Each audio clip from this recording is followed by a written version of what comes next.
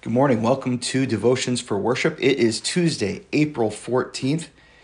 And as we do every morning, we begin by remembering our baptism. And one of the reasons that we remember our baptism is because in baptism, our sins are washed away.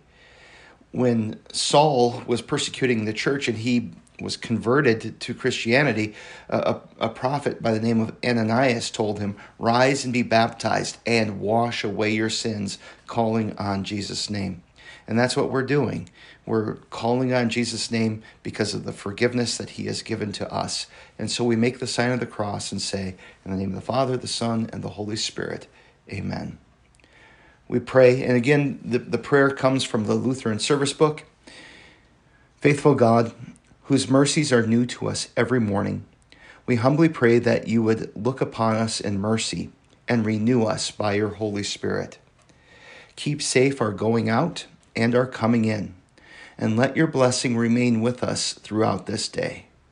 Preserve us in your righteousness, and grant us a portion in that eternal life which is in Christ Jesus our Lord. Amen.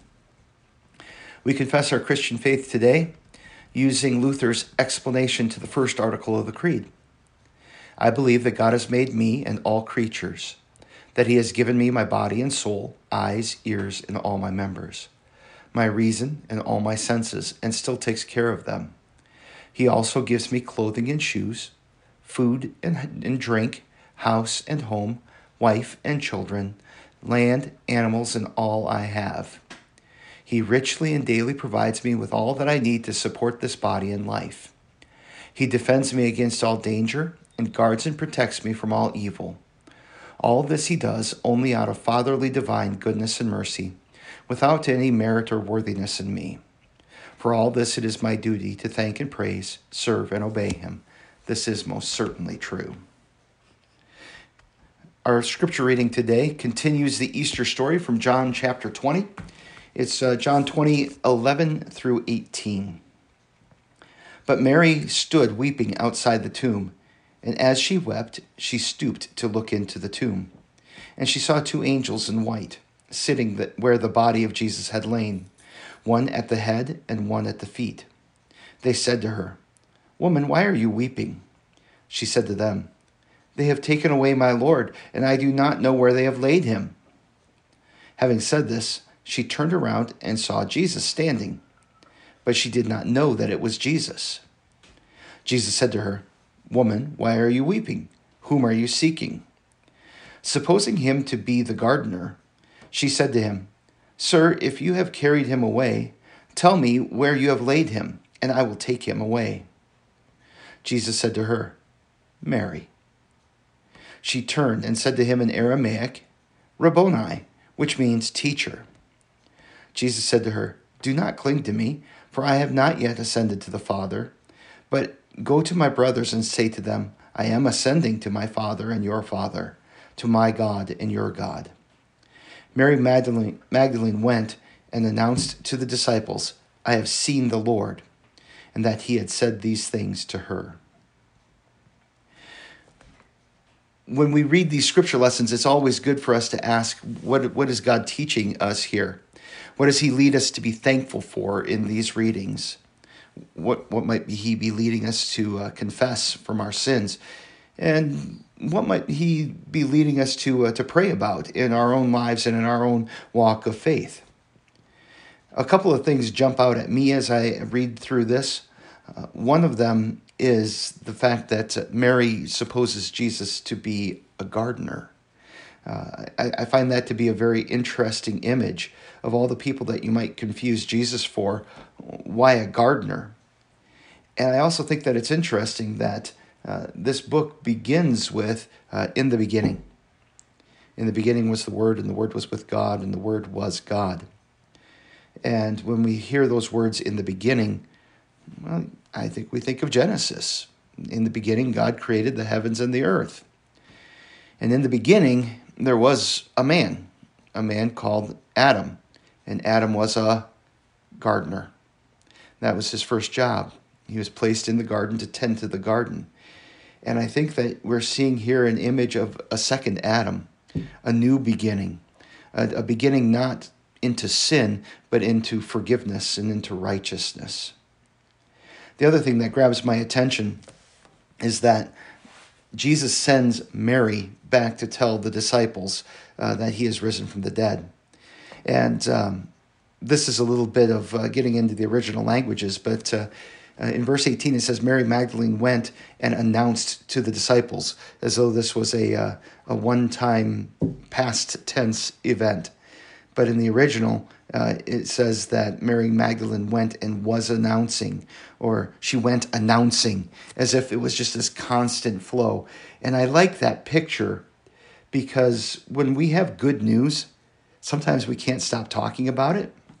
And so she is basically proclaiming the good news to the disciples and just going over and over again, announcing that Jesus is risen from the dead and that she's seen him. And that's something that is part of our lives too, that we get to announce that Jesus is risen from the dead. I wonder if sometimes we don't overly focus on the fact that our sins are forgiven. Now, don't get me wrong. The fact that our sins are forgiven is a really big deal. But how often do we talk about the fact that Jesus got out of the tomb, that Jesus is risen from the dead? Everything hinges on this piece of good news that Christ is risen, that he is risen indeed, hallelujah. And so maybe out of gratitude for this salvation from death, we could talk a little bit more about the fact that Jesus has risen for us, that this is a salvation that we get to carry and announce to the world.